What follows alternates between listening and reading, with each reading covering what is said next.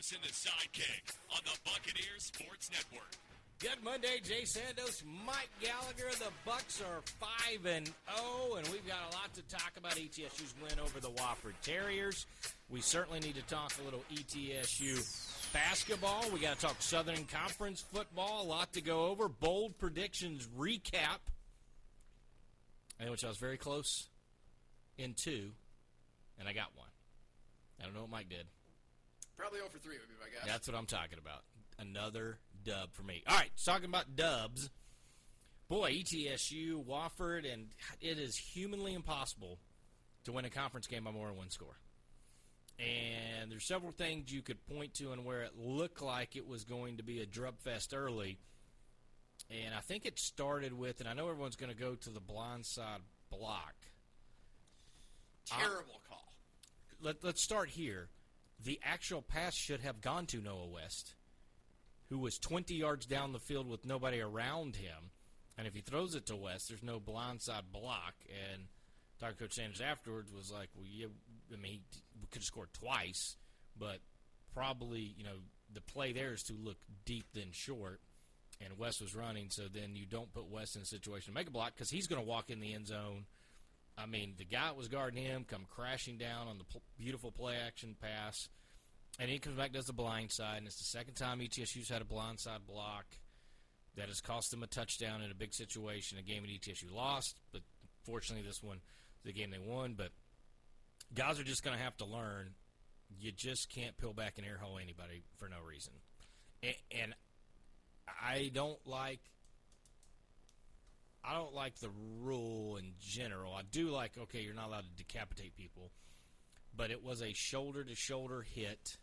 It wasn't the pure ear hole where the guy didn't get up or he didn't do whatever. Which then I'd understand because, it looks bad. You might have hurt a guy, but he stayed on his feet, stumbled a bit. Big deal.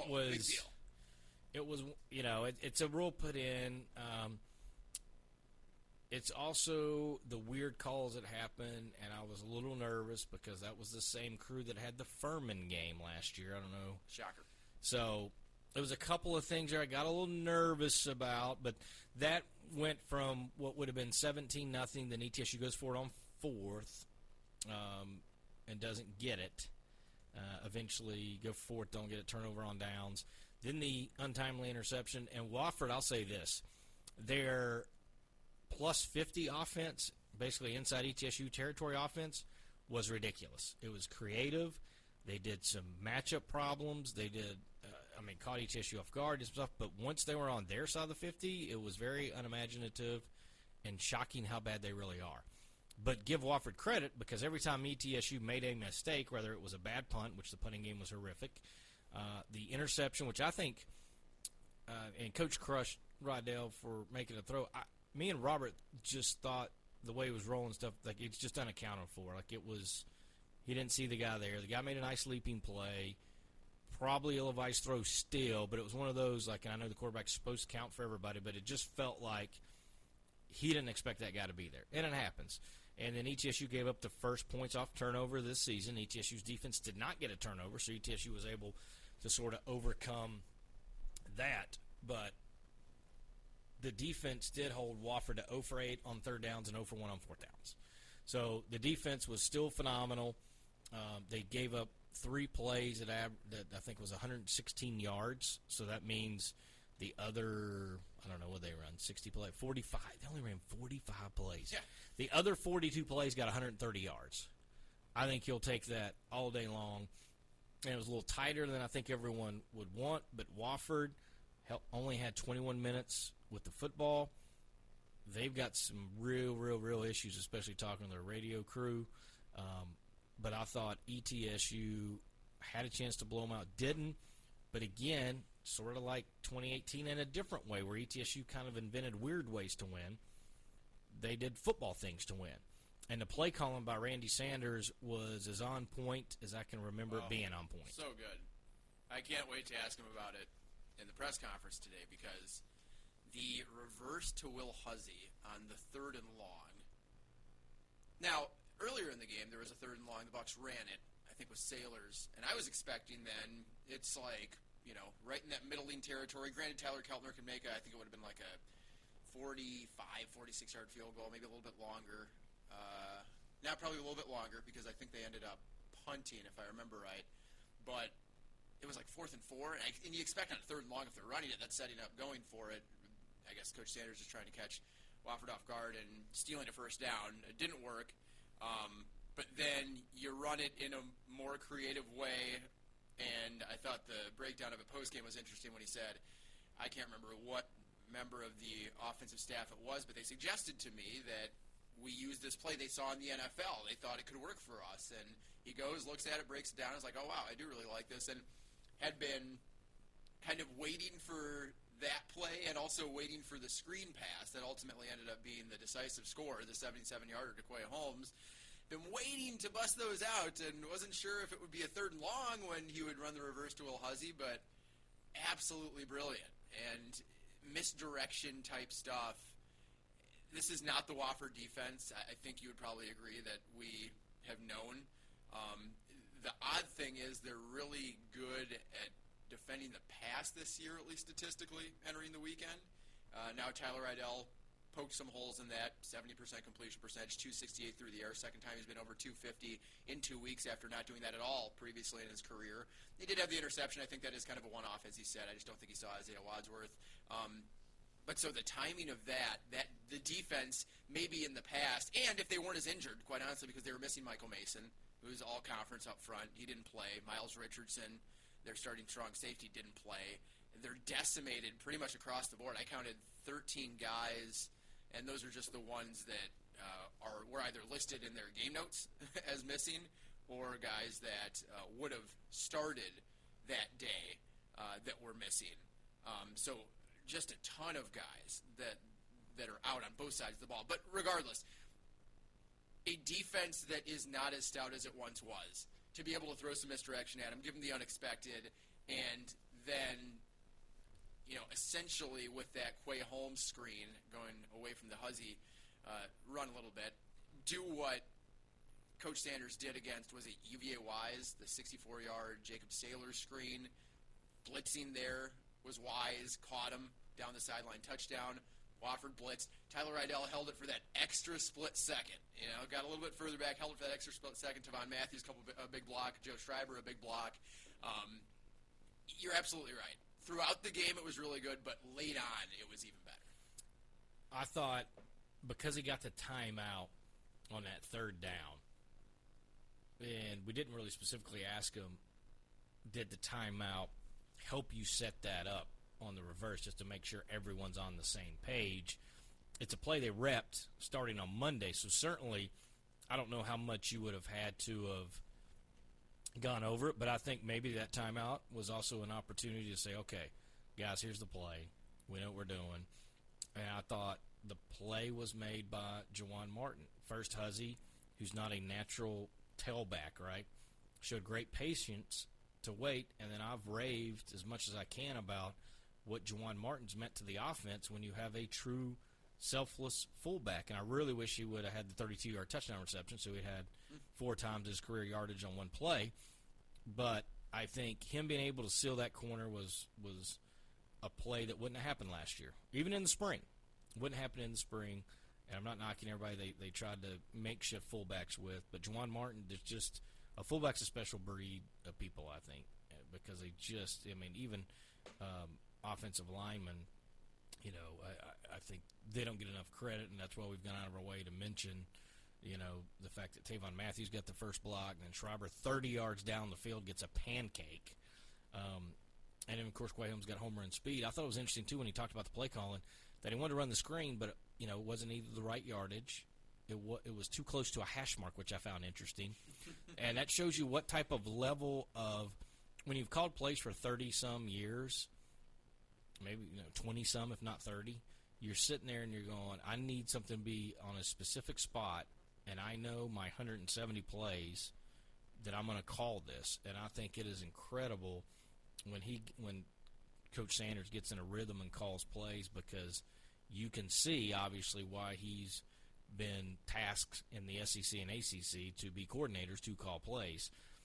I thought it was also awesome to see Tyler Rydell, who has the ability to use his legs, get creative on one drive where he ran at it laterally for a while, then ran at a defender to make the defender choose, am I going to take Rydell? Am I going to stay with my receiver? And he dumps it. Then the next time, he just gives the short little pump fake. Everybody backs up, and he picks up another 8 or 10 yards. So I think his creativity and the comfortability, and again, he's got the right mentality, and you have to, right? If you throw an interception, you're not down on yourself. You just go back to work, and I kind of felt that's what Tyler Rydell has been able to do. But those back-to-back plays that led to the touchdown, I thought were incredible and creative, and just shows you sort of how much confidence he has going in the offense. And I think, listening to the guys talk, I don't think there's any more question of, is Tyler Rydell going to hold on to the starting job?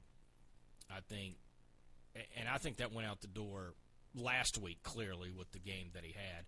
The only thing I would say about the pass game I was shocked by was when Wofford did decide to go man-to-man on verticals, that ETSU did not have a completion down the field that way. Now, they did get a deep crosser with Huzzy that barely got tripped up at midfield, I think, for 22 yards, and if Huzzy kind of stumbles out of that, he scores. The play that Isaiah Wilson hurt his knee, if he was able to break a tackle on the sideline. But I thought Rydell and I didn't think he threw too many bad balls down the field. He threw jump balls that receivers got their hands on. They just weren't able to make a play.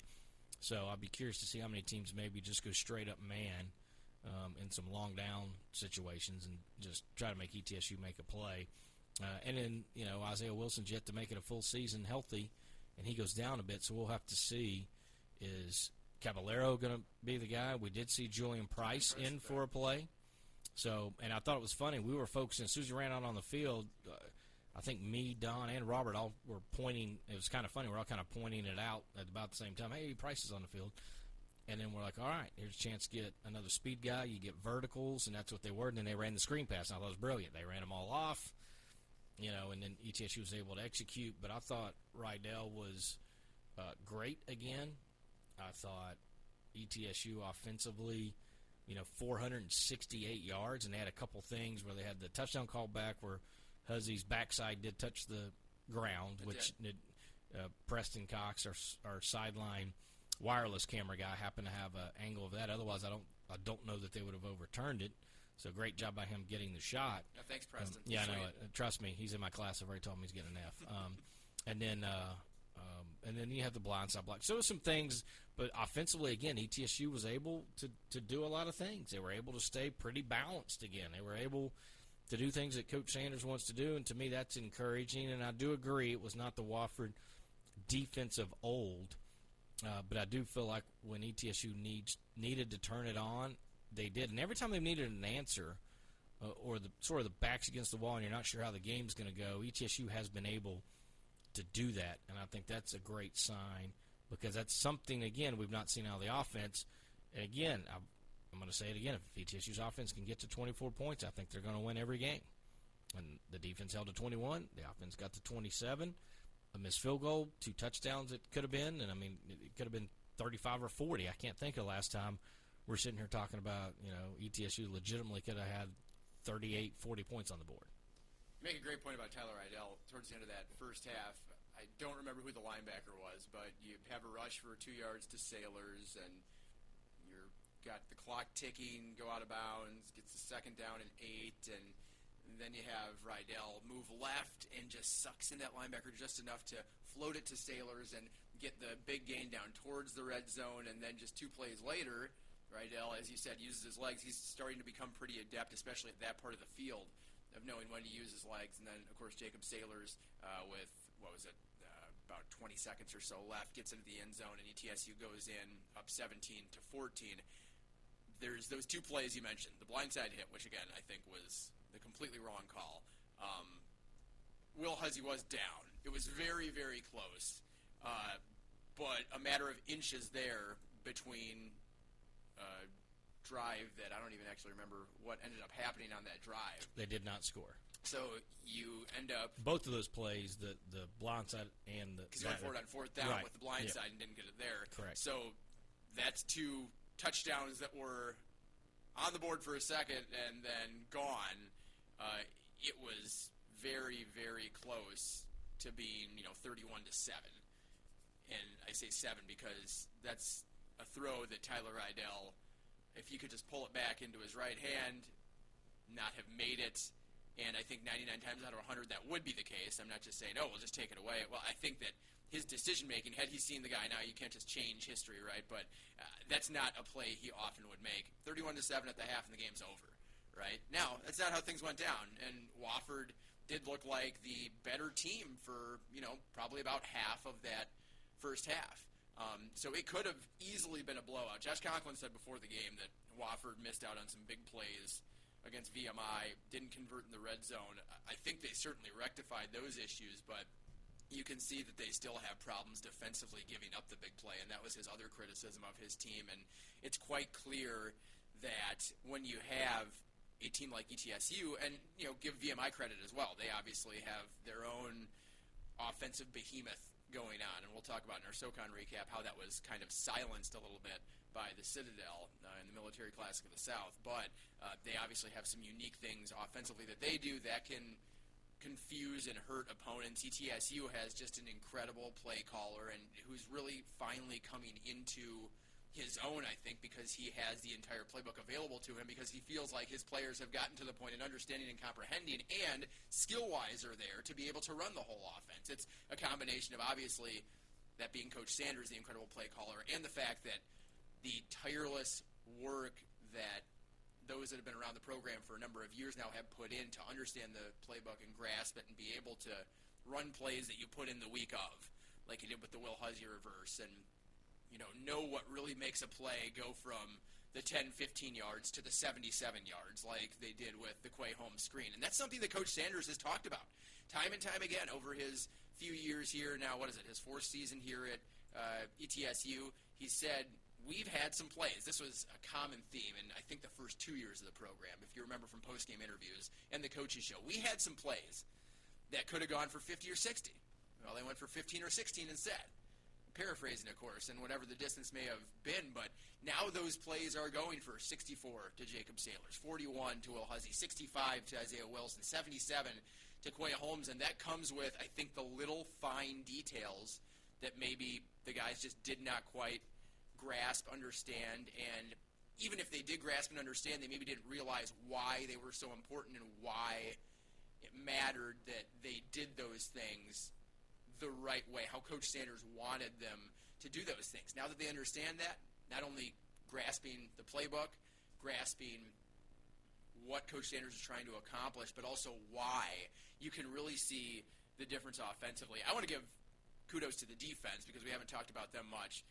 And you mentioned the number of plays Wofford ran. Keep in mind, 1 week earlier they faced 111 plays, and Coach Taylor told me Thursday he thought it was actually more like 120. I think he may have been factoring in plays that were, I guess it wouldn't have been plays that were wiped out by penalty, but he came to 119 as opposed to 111, which was the official number. Well, yeah. Well, if it's an offensive penalty, he would be right because you play it down so and in you total back plays, up. you don't factor in penalty plays as well. You don't because okay. the play didn't happen. Technically, got wiped out. So if that's what he was counting it as, that's more than 2.5 times the plays that ETSU faced this week. And we mentioned, and I think this is an obvious point, but one that was worth talking about and now revisiting, how does the defense not only psychologically respond, but also respond in terms of scheme, pace, and going from one extreme to the other in a span of 7 days. And I thought they did so exceptionally. Yes, take out some of those big plays that Wofford hit right after either a bad punt or a turnover, right? Because I think the bad punt led to the Derrick run and then the short touchdown from Mulligan in the first half. Then the interception led to the Holt, or is it opposite? It was Mulligan's was on the interception, and then the long pass, and then the option touchdown run were after bad punts. Yes, so still point taken. There 2 of the 3 drives were one play. I mean, they were very opportunistic. And the other one was 3 plays. Correct. So 5 plays, they had 3 touchdowns. And I think that, as you mentioned, Josh Conklin was getting a bit creative with that offense. I think it was a great time to. Now, why they didn't do more of that, I don't really understand. I think I got that, a lot more questions on that, but it's their problem. Yeah, and I think that, when you sense that there's a momentum shift as a play caller or a coach, you want to grasp that, right? You want to catch lightning in a bottle, and they did a couple of times. But I do wonder why that was not more prevalent in the offense. But give ETSU's defense credit, because it could have been 31-7 at the half. This could have been a complete blowout, even though it wasn't, and the defense gave up a couple of plays that were 40-plus that ended up in touchdowns. The entire day, if you look at it in totality, for 98% of it, they were lights out. And, again, I know you can't erase history and change the big plays, but considering all the ground that they had to cover from last Saturday to this past Saturday, perfect effort, I thought, to encapsulate what they have done this year. They're going to be here for the long haul, and I think they showed that against Wofford because, yes, while they were missing a couple of offensive linemen, the Terriers, they were missing their top receiver, and the running game hasn't necessarily been what it has been in the past, at least to this point. It's still a tough task to go out there and stop a team that's beaten you for the better part of 25 straight years. I think what was impressive, too, if you look at the first 9 drives for Wofford, they had 23 plays. Now, I had 3 touchdowns because, as you said, the 1-play drives and then 1 3-play drive. They only had 1 drive of over 3 plays in their first 9 possessions, and it was 5 plays, 9 yards gain. Wow. And when you get in the fourth quarter and you're going, okay, Wofford ran 7, 7, and 8 plays the last 3 drives, well, the defense had only seen 23 offensive plays going into basically the fourth quarter. Or I guess they saw the drive started in the third. I guess so. If you only do the fourth quarter, they saw 15 plays. Saw 30 plays in the first 3 quarters, average of 10. They saw 15. I mean, you want to keep a team fresh and be able to run around and make plays. And Wofford did try to go a little quick early. We did get information right before the start of the game that Jimmy Wyrick lost his thumbnail on his throwing hand on a 4th down play against Wofford, and then the Wofford radio crew said they soft-tossed it to Coach Conklin about how tough Jimmy Wyrick is. It would be a nice, easy thing since they went to practice and Jimmy looked like he was going to be the starter, and Coach sidestepped it, and maybe sidestepped it because Jimmy couldn't go because of the thumbnail, or was it, are they roping open their own crew? I don't know. They had some interesting things to say. Well, and some takes. On that point, because Coach Conklin did talk about the thumbnail in his press conference earlier in the week, Wyrick came back after that. And now he did say that he missed some throws that he usually would make, and he thought it was because of that thumbnail, but he still played the rest of that game. And I wonder if that's or because he had played, he didn't want to pull him out. I mean, there's a lot of – you could go with – he was our guy. At the time, they were leading, I think, when that happened. So didn't want to make a decision, didn't want to go. Also, if you just watch tape of ETSU hemorrhaging yardage everywhere, maybe they wanted a little bit more of a dynamic thrower and then just try to run the ball. But, again, they didn't. They tried to go a little tempo, which isn't their game early. That didn't work out well for them with some 3-and-outs. And so then they went a little bit to the ground game. On their 5-play drive, they at least were able to go basically 2 backs, glorified fullback dive with a lead blocker out of the shotgun and get a first down. I thought, okay, well, there's Wofford. And then it just went back to throwing the football. I'm still very confused on what their identity is. I don't think they know what their identity is. I was very impressed with how they made ETSU pay, and I thought, again, we both said it was creative, too, on how they were able to get those plays and get odd numbers. But all the rest of the offense looked awful. But Wofford, if you look at every single stat and no score, you're thinking he got ran out of the building. Yes. And then you turn around and look, and Wofford had a shot driving down the field. So I want to give Wofford a ton of credit, because if ETSU made a mistake, they're still got a championship pedigree with a bunch of guys that were on the team in 2019 that won a championship that at least remembered, hey, we can win, we can play. Now their margin for error is much greater than what it was maybe in 2019. They certainly don't have a Joe Newman that could just make some crazy plays. But for the most part, when VMI gave them an opening, they took advantage of it. And when ETSU's given them an opening, they take advantage of it. So Wofford, although I don't think they're going to obviously contend for a championship, but I think they're certainly going to give some teams some fits if they open the door. It seems to me, having watched that game in its entirety on Saturday, that they're trying to do everything on offense. Like, they want to cover the entire gambit of what has been revealed over the course of football history that has been effective offensively. And I think that there's temptation there, and I understand it if you're Josh Conklin, and you see what you're walking into and the success they've had, and you say, okay, well, that's great, and we can keep doing that. Let's keep doing some of that. I want to have my imprint on it, though, too, and imagine if we can do that well and then throw in this other stuff. Oh, that's going to take us over the top. We're going to win national titles.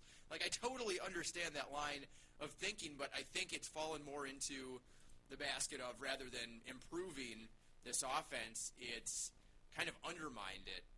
And instead of being great at one thing and then maybe not being up to par at other things, but doing the one thing you do better than anyone else, you've now got yourself in a situation where, yes, the offense can do multiple things, but they're just okay at all of them. And that's something that you can see is just not going to work. And I think you can see for lots of teams, if you're just okay at a bunch of stuff and you don't have your calling card, it may not be something that's going to be sustainable or even successful in the moment, because what are they now, 2-7 in the calendar year after making 4 straight FCS playoffs. On 2019, by the way, Tyler Keltner missing that field goal, so fitting at the end of the game to make it a one-score game. The Bucs have now played 13 straight conference games that have been decided by one score, and the last one that they didn't was Wofford in 2019. That Joe Newman game, 4 first-half touchdowns, 35-17. Terriers. Also, I don't know if you were able to fact-check this or not, but you mentioned the no third-down conversions. I don't think people are going to give credit to just how rare that is. First time since football's been back that the Buccaneers have not allowed a third-down conversion. And keep in mind how many Division IIIs, Division IIs, NAIA schools that ETSU has played. So that was a truly special effort, and I think some of it does come down to Wofford still trying to find themselves and what they're going to do in certain situations on the offensive side, but also Billy Taylor's defense, and we shouldn't be surprised, answered the call. I think that's the bounce back the defense needed, and yes, I know there's 3 plays they're all going to look at and go, what in the world breakdown happened here? But overall, I think you have to be pleased with the defense. And again, no matter how it happened, I think if 24 less, I'm still going to go with that. And I think given all the poor field position, and Wofford actually had better field position on the day. I think they averaged around their own 35-yard line. ETSU was its own 27. So even so, with the field position battle, the 3 short fields they scored, I mean, it is what it is. And if the offense and the punting game doesn't turn the ball over in their own territory, it's going to be very difficult for teams, I think, to go and attack ETSU. ETSU's still only one, right, double-digit win in SoCon play was VMI 2018. So they're still looking. They've lost a couple by more than one score, but they certainly still only have one conference win by one or more score. And Tyler Keltner just wanted to keep the people happy and make sure the 10,153 stayed there to make sure they watched the very end. A lot of people say that was the loudest they had heard William B. Green Jr. Stadium, and it makes sense if it's the biggest crowd, but, I mean, that was a big, big day on a number of different fronts, and when you're able to put a record crowd in a stadium, when you're setting out to do the last thing that your program really hasn't done yet, and that being defeating the lone SoCon team that you haven't after being back in the league for 5 years, seemed like one kind of fed the other. I think the fans seemed to understand that it was a huge day, and then the fans seemed to pass along the energy and everything that they needed to do their part, showed up, did their part, and over 10,000. I'm not sure if people outside these walls that we are in every day understand, like, yes, they've seen on social media and such, but, like, that was a big number for a lot of people. There were 3 teams that broke 10,000 in the Southern Conference. As you would imagine, VMI Citadel, because VMI takes all their Keydets down to the game. So there was 12,001 something, 167 or something like that in the VMI Citadel game. Mercer had a special promotion going. They had 11,000. Wow. And then you're talking ETSU, which I don't know how Mercer gets 11,000. I don't want to Incredible. call shenanigans, but I've seen the stadium. I'm just not sure where all those people go. But 11,000, whether it was or wasn't, they got to 5 figures. That's incredible. ETSU got there. And the worst attended game had 8,700 people, which was Chattanooga. I mean, to me, that's an outstanding weekend for Southern Conference football. One, I can't remember a weekend where 3 teams in a long time now. I can remember, the App State, Georgia Southern, Marshall type days, and, it wasn't unusual to have, 4 or 5 games hit that mark. But for, recent Southern Conference football, I can't remember a weekend like that. So we got a lot to cover on the Southern Conference. There were some entertaining games, some interesting results. We'll give you our thoughts on the Southern Conference this past Saturday for this time out on Santa's Sidekick on the Buccaneer Sports Network. You'd be amazed to learn what one Tennessee lottery ticket can lead to. For you, it could be lucky, but for others, it could open the door to so much more. With more than $6 billion raised for education, the Tennessee Lottery has proudly funded over 1.5 million scholarships and grants. That means, on average, more than 130,000 Tennesseans every year continue their education just because you played. The Tennessee Education Lottery, game-changing, education-benefiting fun. Breakdown. 5, 4, 3, 2, 1. Sandos and the Sidekick. We have ignition. Strap it on. Here we go. In your face. All over the place.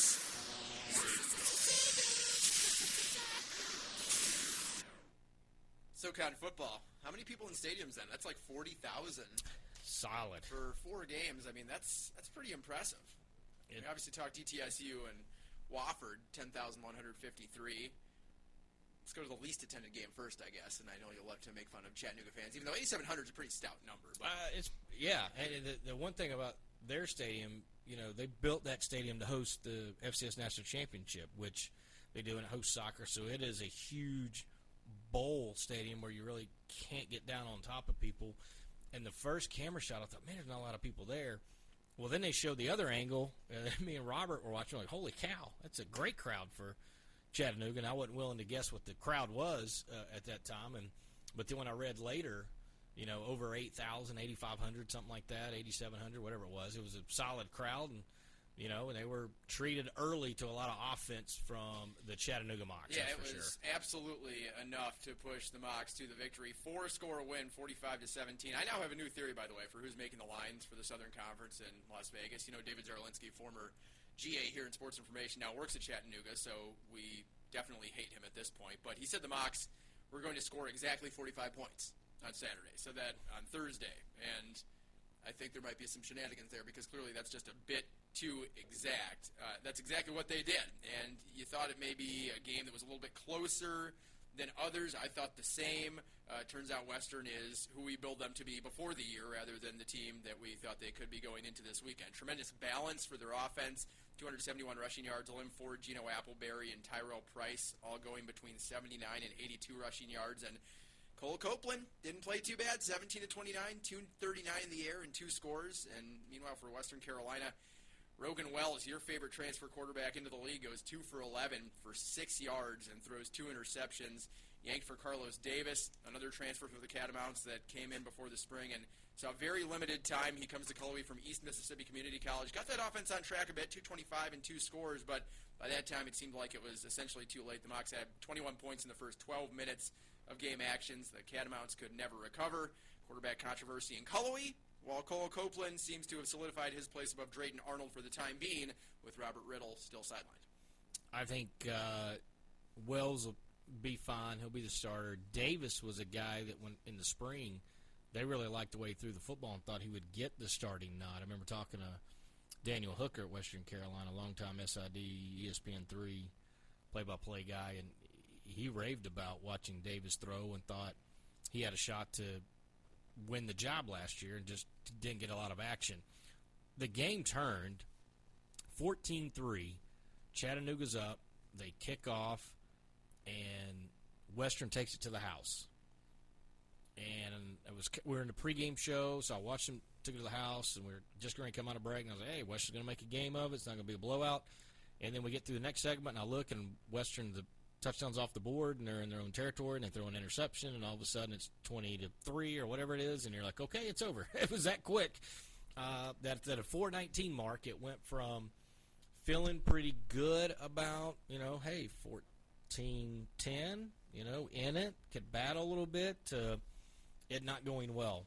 And Chattanooga, knew sort of the defense in the run game is what they want to do. 282 yards on the ground.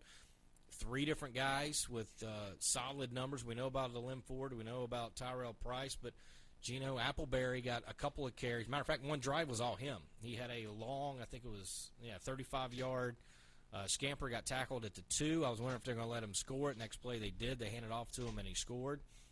Ford's still your lead ball carrier with 16. But, they're going to, similar to ETSU, they're going to pound the football. They're not going to ask too much out of Cole Copeland.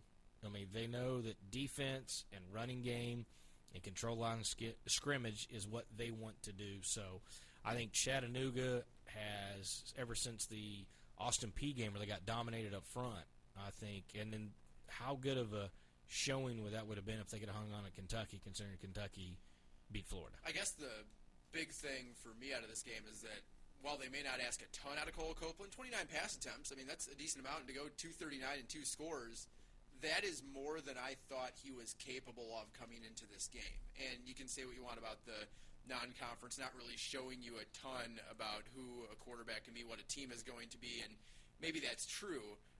And let's also qualify it by saying this was Western Carolina, and we know that the weakness for them is their defense. They've been horrible stopping the run forever, and this year stopping the pass, they're not going to be any better. So don't want to overreact and say, well, clearly Cole Copeland is the answer. He is someone that's going to be able to carry this team when the run is not working. He can go over the top for 250, 300.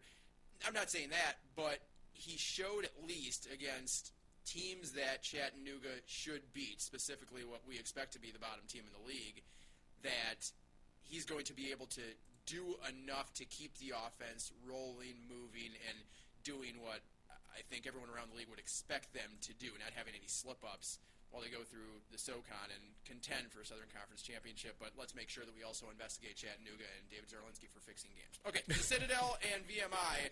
The Bulldogs 35, Keydets 24. It's a hill that VMI just can't seem to climb. And granted, VMI has been bad forever, and the Citadel has been good forever, and the roles now seem to be flipped. But even with the Bulldogs, not the team we once knew, they take down the Keydets in Charleston and have now won 13 of the last 15 Military of the South battles.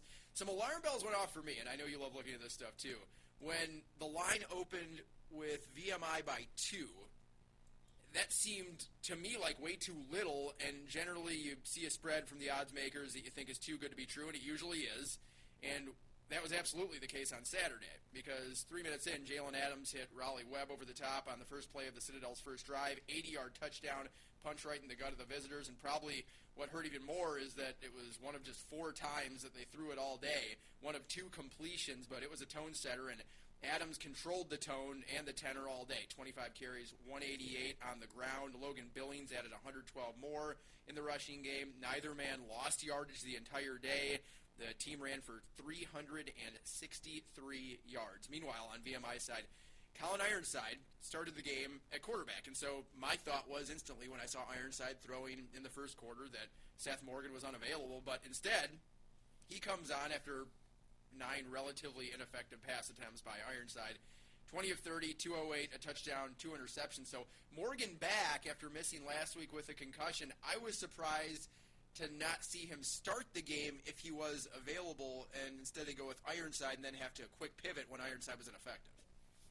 Yeah, I thought, I read some stuff they're talking about how Ironside seemed to have more upside than Morgan, which is, I don't want to say it's laughable because certainly I haven't watched.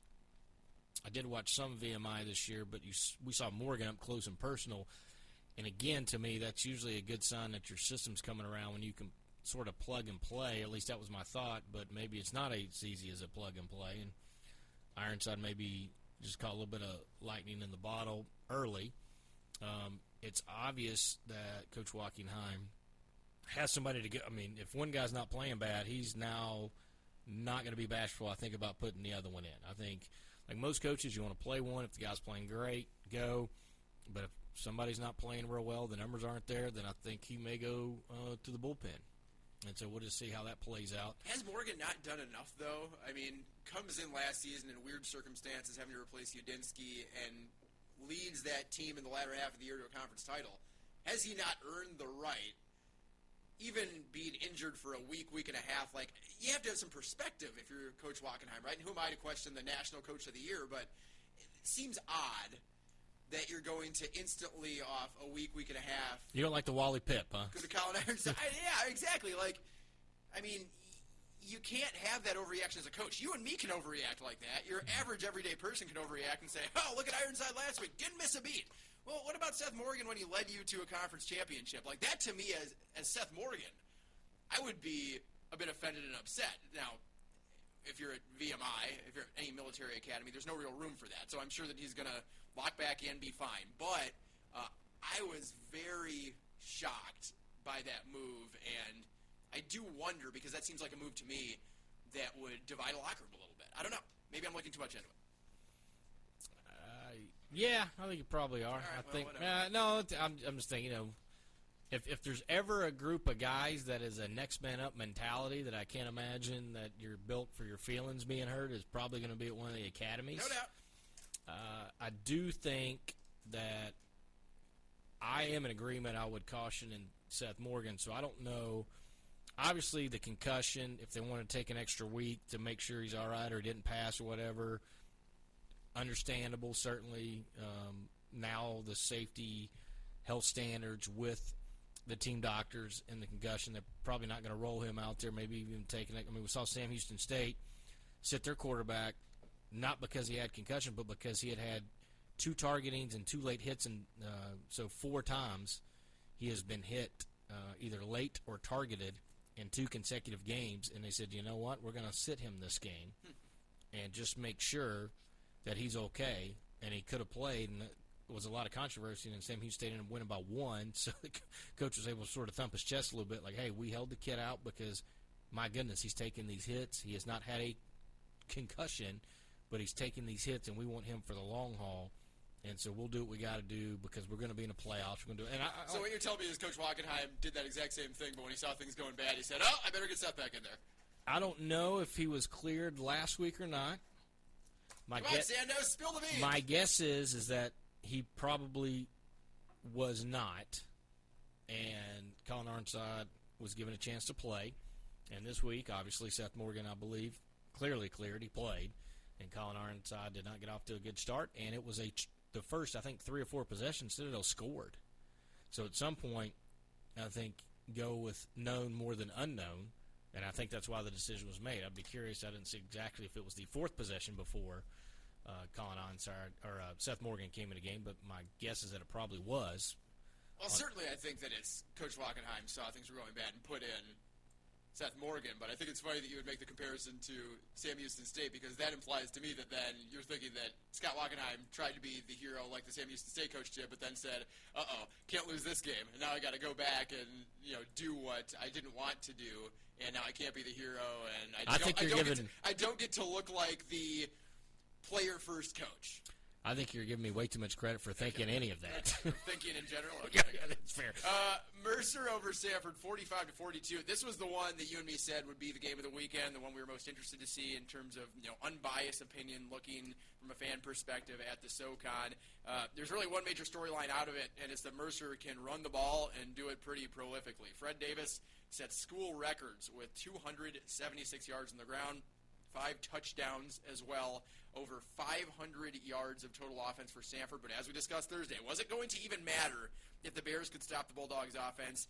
It did not, because they didn't, and they still won. Liam Welch, 381 yards of total offense and 5 total touchdowns. Jay Stanton, over 100 yards on the ground. But it was Davis that stole those headlines and the glory from Welch and Stanton, averaging 10 yards per carry. Took only 28 carries to get 278 yards. It was all about him. Interesting to see the Bears using Carter Peavy in a couple of situations.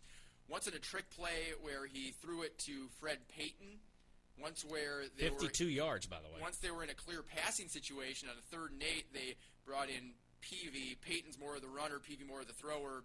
Outside of that little oddity, though, a game I think that went about as we expected. The only thing I'll say is both of us Thursday weren't sure if this one went to the stratosphere of offense that it did, up around 90 combined points, if Mercer could have won a game like that. But with Payton being pretty steady and being more of that running threat, and I think maybe Mercer identifying that that's where they could have their most success, they were able to put up 45 points, and they've now won 6 of their last 7 in the SoCon. Can we just go over the comment again that Coach Hatcher is fine with his defense? I get more and more baffled by that the more the season goes along. I know he's an offensive guy, and he's maybe just telling his team that, but his defense in the last 5 possessions without taking a knee to win the game. I'm going to read this for you. Touchdown. Touchdown. Touchdown. I see where this is going. Touchdown. Touchdown. Oh. So the last 6 possessions, right, of the ETSU game were scores, and the last 5 possessions of the Mercer game, except to take a knee, were scores. At some point, they may want to accidentally tackle somebody or force a turnover or something. But, yes, Fred Davis, I watched a little bit of the second half of that game just when I got to the house, and, boy, Fred was running left and right. I mean, he was averaging – when you average 10 yards a carry and get 28 carries, you know you're doing something right to begin with. But, you know, it's a lot of Mercer, smoke and mirrors and going. But I'll go back to this, what I said before the game, the confidence that the team seems to have and on the sideline and the buy-in and everything that you want from a new program, a new coach, he is getting that, Coach Cronic, Drew Cronic. And it is unbelievable what he's been able to do in a short time at Mercer. And this was, for us, no judgment on either team going into it. I just thought we would learn a lot about either team. And what I learned is that Mercer, not a fluke from what we saw in the spring. Nope. And number 2, Sanford's still Sanford. They're going to score a lot of points and be entertaining, and it's going to come down to some exciting finishes. But, boy, they just can't get a stop ever to win a game. They went 4 for 4 on 3rd down. Or, sorry, 4th down. 4 for 4 on 4th down.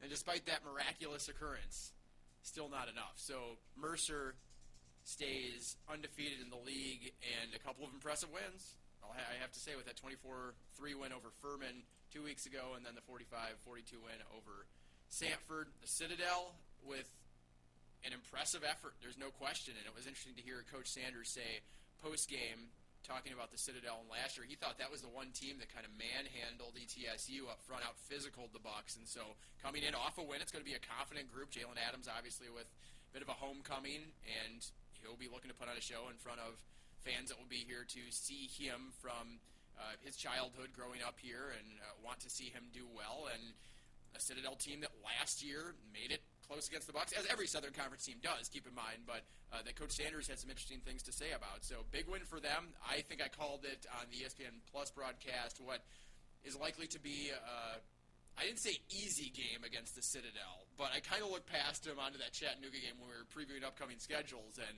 I don't think that's something that you can do now, especially with the effort they had against VMI. And then, of course, Chattanooga reestablishes themselves, I think, make sure people know that they are going to be in this one until the end. Well, next week's going to be a huge, I think, separator because other than Mercer going to Western, which I think Mercer's not, with the way they run the ball, is not going to have a problem. But what is Furman, what is Wofford?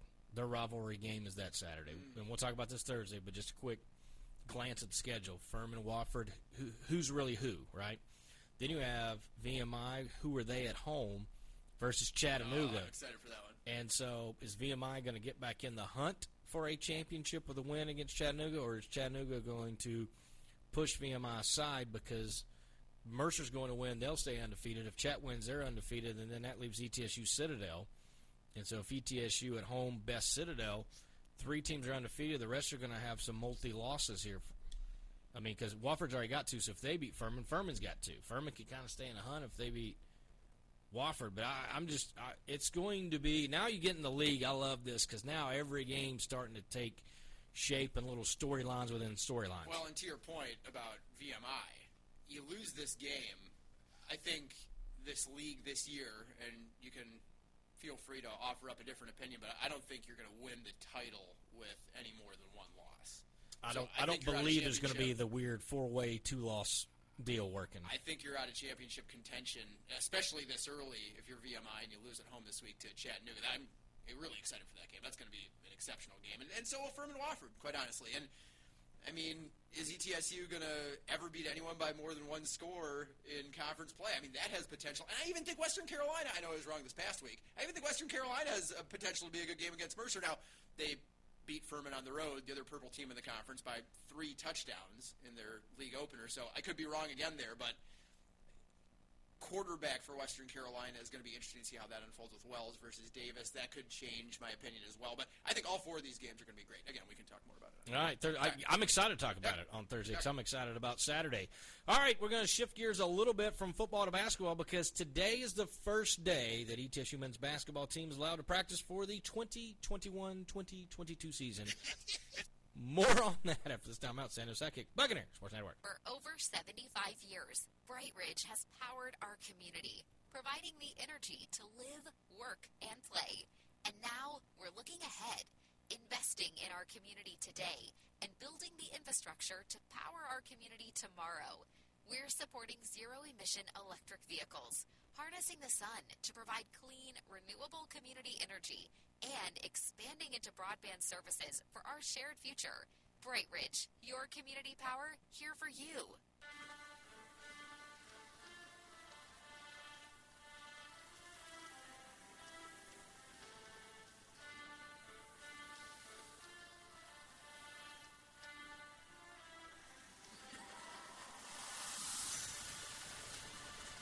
Sandus and his sidekick back with you talking ETSU basketball this morning, 8:30 on a Monday, men's basketball. First practices. This used to be a bigger deal. I'm not saying it's not a big deal, but the fact that they can start practicing in July and they get 20 hours, they get 4. This is not the big a deal as it used to be for teams.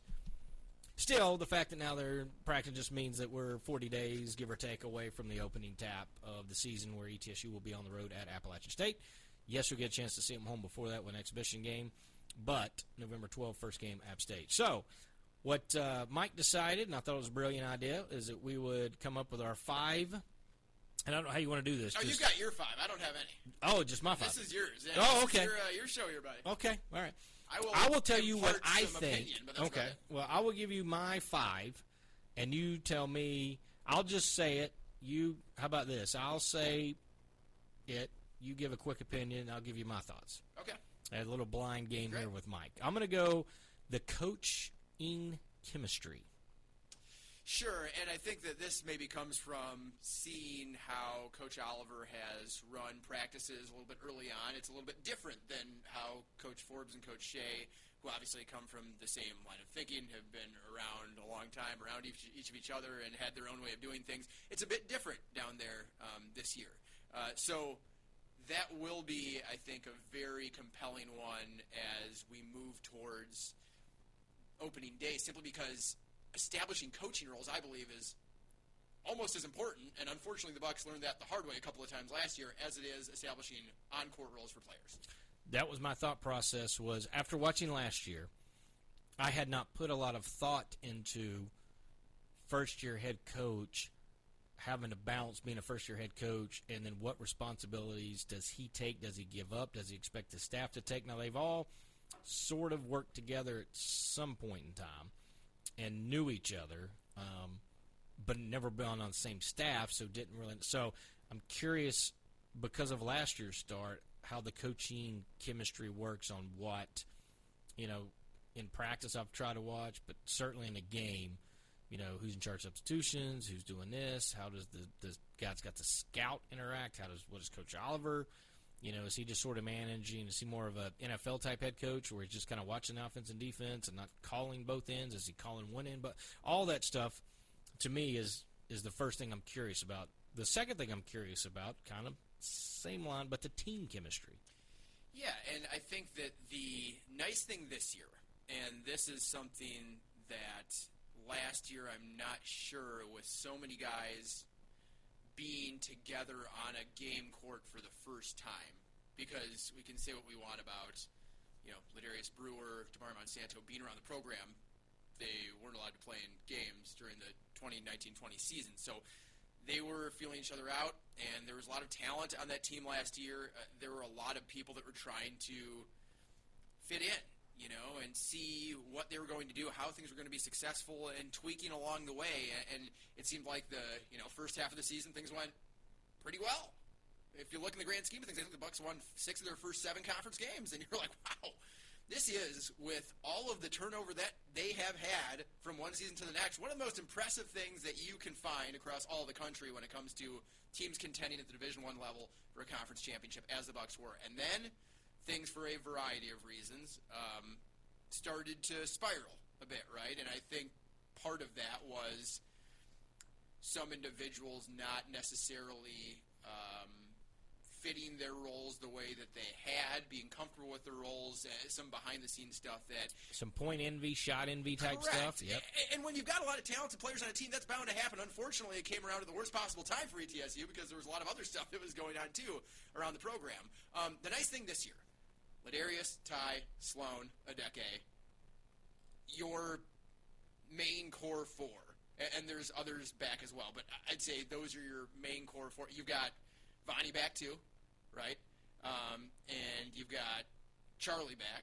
So that, I think, is a strong nucleus where everyone that's new, and there are a lot of new players, will look to them and say, okay, we fall in line behind this. They are going to do things how we all need to do things. You have an almost perfect mix of about half the team back from a year ago. The one thing I would say that probably helps is that there's a whole new system, so the 6 guys that return are not quite the incumbents quite the way they were, right? Everyone's got to earn. So curious to see how that all works, rotations.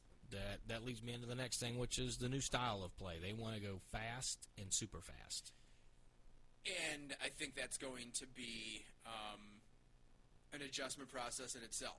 Interesting how you look at the adjustments that the players that are down there in terms of leadership and roles are going to have to make. You see it more as everyone's newer. I see it as we've got, the 6 back, and we should, do things how they want to do them. They've been around the program, but it is a whole new coaching staff. So as you can tell, even as we're having this conversation, right, there's going to be differing perspectives around the program, within the program, of how things should go. I think my idea is, in terms of the intangibles, you have to follow the returning leaders. In terms of the on-court stuff, in terms of the roles on-court, that is all going to be a work in progress and to be defined. So tempo is one of those things, and I think that will also dictate a lot of who's going to see the floor this year, too, who plays the best. The one thing I like about it is that ETSU is always generally, if not the most athletic, top 2, at worst case 3, every year for the last 30 years in whatever league they've been in. And when you have those type athletes getting out in the open space, open floor, really excited about what that could lead to. And obviously there's a little bit of, you read about buckyball and all his stuff. And, yes, there could be some bad, right? Sanford football, we've talked about that. Great, fast break on Grat. What do you do on defense? So it's not just fast, new tempo on offense.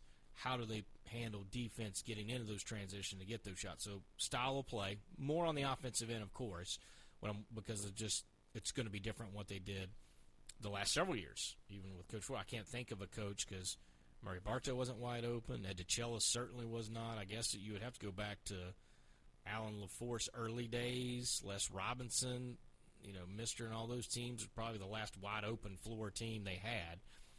So offense, sort of the theme here as you'll get, but three-point shooting, if I can channel my Andy Jackson here, three-point shooting I think will be an interesting concern this year. Yeah, no question, and I think that, you look at last year, and Ladarius and David shot it well from beyond the arc. Ty has had his issues, I think, in terms of efficiency, scoring the basketball, whether it's from beyond the arc or inside of it, 31% from outside last year, and got off to a really, really tough start outside of like a 1-minute stretch where he hit 3 threes. Down in that first tournament. That's right. Yeah. Outside of that, I think he was like 1 for his first 24 from beyond the arc. But obviously, Silas is your big guy. He can step out and shoot the 3, but only did so once last year. It was that UNCG game in overtime, which essentially acted as the nail in the Bucks' coffin in that final regular season game. Bonnie Patterson is not going to be someone that's going to shoot it from outside. Charlie Weber is someone that can stretch the floor and do that.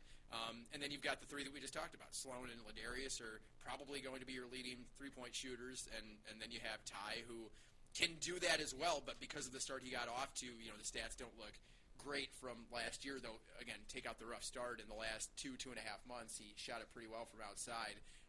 It's a game changer. I think it comes with tempo offense too, right? Like, you are going to play up tempo. You're going to use some of the mathematical, analytic type things, new school style of play that tends to employ a lot of outside the arc success, and if you don't have that, then the style can kind of flounder. So with those two, Brewer and Sloan, to me, you only really need 1 or 2 others, and then it comes down to who's going to fill those roles to be able to stretch the defense. Yeah, and I think Jordan King's going to be one. For a career in 2 years at Siena, 36% from outside. He's going to give him more of a green light. This is the one thing. This is a green light shooting team.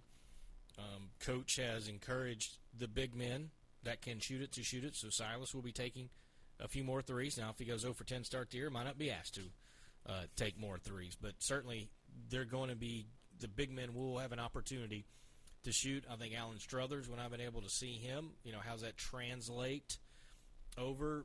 I think certainly Mojave Yasir, how is he going to do? I mean, every big guy in the drills that they've ran has got a spot on the floor from 3 where they have been given a green light to shoot the 3.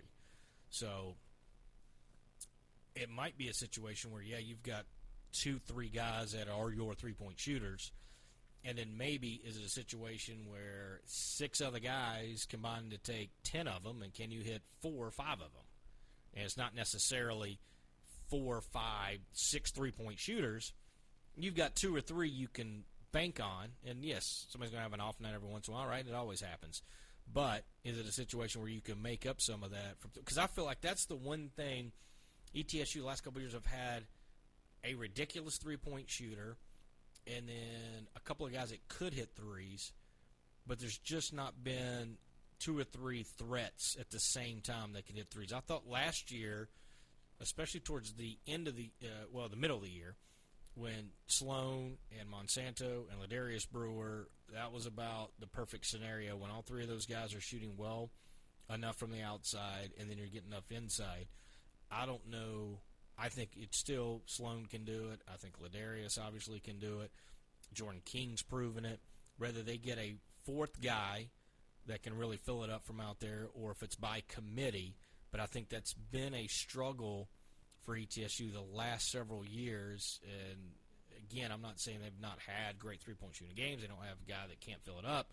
They've just had a lot of games where they've struggled to get multiple guys in the same game to hit from the outside. And in today's game, I think that is important that they have that.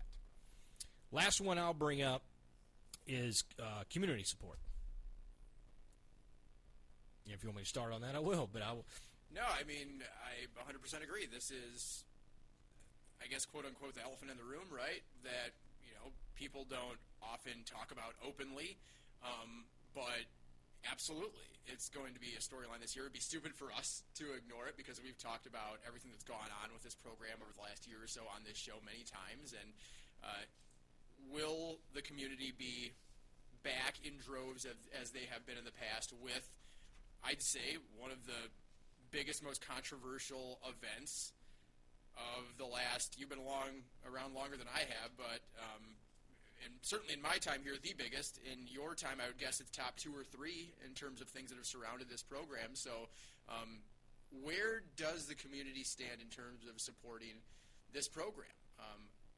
I know where I stand. I know you know where you stand, but it's an individual thing that 6,100 seats in Freedom Hall will be affected by this year. I think obviously the season ticket holders, the fan base, the ones that don't renew their season tickets, right, they made their choice. I think the ones that bought season tickets have their choice. You're a Buck fan, all in, or Buck fan, I'll wait and see on these guys, whatever it is. The question will be, we just set the new attendance record in football, and community comes out in droves. My question is, I think ETSU's still not going to have a problem getting 4,000 people in Freedom Hall no matter what. The question is, how many times will they get to a sellout, or how many times will it be 6,000 plus? And to me, that will tell. And yes, winning cures a lot of things, right? It's the unfortunate world. Whether this is the issue or not, winning brings people out.